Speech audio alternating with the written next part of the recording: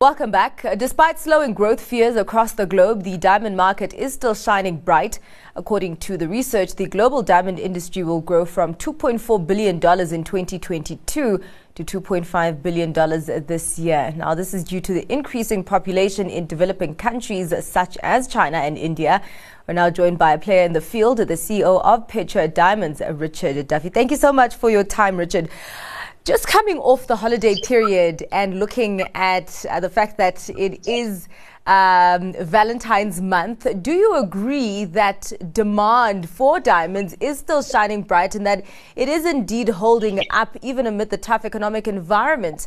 Or maybe is it proving to maybe not be as recession-proof as it had been in previous downturns?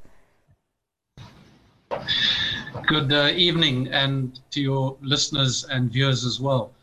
Yeah, I think we saw a very strong 2022 in the diamond market, strong growth and stronger growth than we had anticipated. And that followed a sharp recovery post-COVID. So we saw a fair bit of pent-up demand. And I think in the diamond industry, one of the reasons for ongoing demand through into 2023 is the fact that we have the structural deficit, where supply is at a near all-time low, with very little projected growth over the next decade. The demand side is a little less predictable, and we've seen some challenges globally around recent inflation, interest rate increases, etc. But through that all, even for this year, we're projecting around 8% growth in jewelry demand, which should continue to see diamonds sparkle for us. Richard, what is responsible for that structural deficit? It's simply the case that there are maturing diamond mines. There are fewer and fewer kimberlite pipes being discovered. And in short, we're seeing less new mines come on than we're seeing older mines close. So there's been underinvestment in exploration in the diamond sector. And so, even if we were to find a new kimberlite pipe that is viable tomorrow, it would be 10 years before that production came on stream. So it's really just a factor of older mines and fewer new mines coming on stream. Yeah, sticking to that supply side, I mean, even Petra Diamonds is shutting down the Koffiefontein mine. Just in terms of the production in South Africa, what are the dynamics there? Because also, besides the closing down of the Koffiefontein mine, miners across the board in South Africa are experiencing a number of headwinds, including high input costs, load shedding, and also other operational issues. So what are the production dynamics looking like there for Petra Diamonds? Yeah, I think on our side, our two big producers are Cullinan Mine, just outside of Pretoria, and then Finsch in the Northern Cape.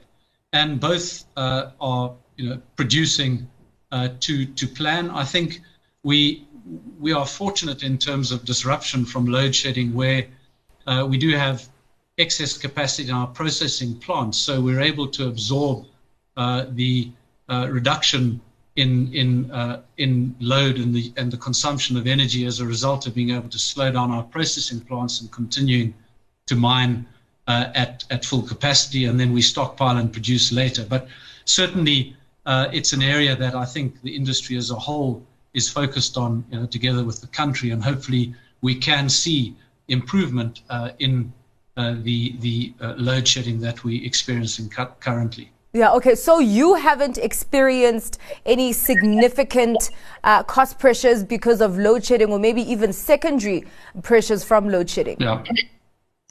Yeah, as I said, we get load curtailed, so we're required to reduce our consumption at different levels of load shedding. And in our case, because we have excess capacity in our processing plants, we're able to reduce our load without impacting on our mining. So we're in a slightly better position than other mining companies who don't have that spare capacity. So we see less of a direct impact.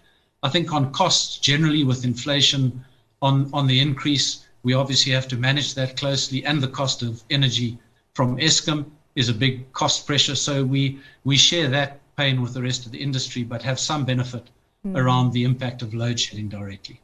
Richard, you spoke about demand being uncertain, and I'm just trying to think, within this tough economic period, have you maybe seen any demand shifts within your product mix? Yeah, I think what we've seen is some resilience in the diamond space in light of some global uncertainty around the big economy. So we're all familiar with the big interest rate increases and inflation ticking up. And my sense is we're probably nearing the end of that. So we see some volatility over the next sort of 6 months in the diamond space as all of that settles. But we see some potential support for the market coming out of China as we see restrictions being eased. And there is a big show, jewelry show and diamond show at the end of this month, early March in Hong Kong, which is the first time it's been held for several years. So I think that will be a really good indicator of where the market's going. So some support from China, ongoing resilience out of the US, which has continued. And we've seen a slight downtick in prices coming into this year, but still well ahead of where we were, post just before COVID. So strong prices that I think will continue, perhaps some volatility through to the middle of the year, but stabilizing as we go into the second half of the calendar year. All right. So I can really deduce that there is still quite a supportive environment for organic growth. But you have spoken about consolidation, looking at the market share of the bigger dominant players. And I'm just wondering what would be more exciting for you in terms of that consolidation. Would it be more of a merger of the smaller players or the absorption of smaller players by the big miners? Yeah. Look, I think the diamond industry is quite concentrated. So you've got two players, De Beers and Alrosa, that make up about 70% of global production. And then you've got a big gap between them and the likes of us. And we currently the third largest producer, but we're only 1/10 the size of De Beers.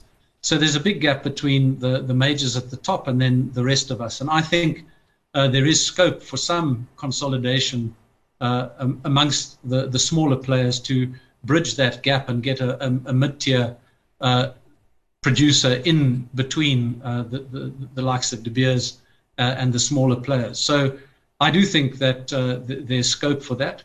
Having said that, it would certainly have to be on a value accretion basis, not consolidation for consolidation's sake. But I think there are synergies to be had in looking at some consolidation in the smaller end of the industry. All right. Well, thank you very much for your time, Richard, and just detailing what you are seeing, the trends that you are seeing in the diamond industry. And hopefully we'll see a pickup of demand there, seeing as it is Valentine's Day and Valentine's Month. That was the CEO of Petra Diamonds, Richard Duffy.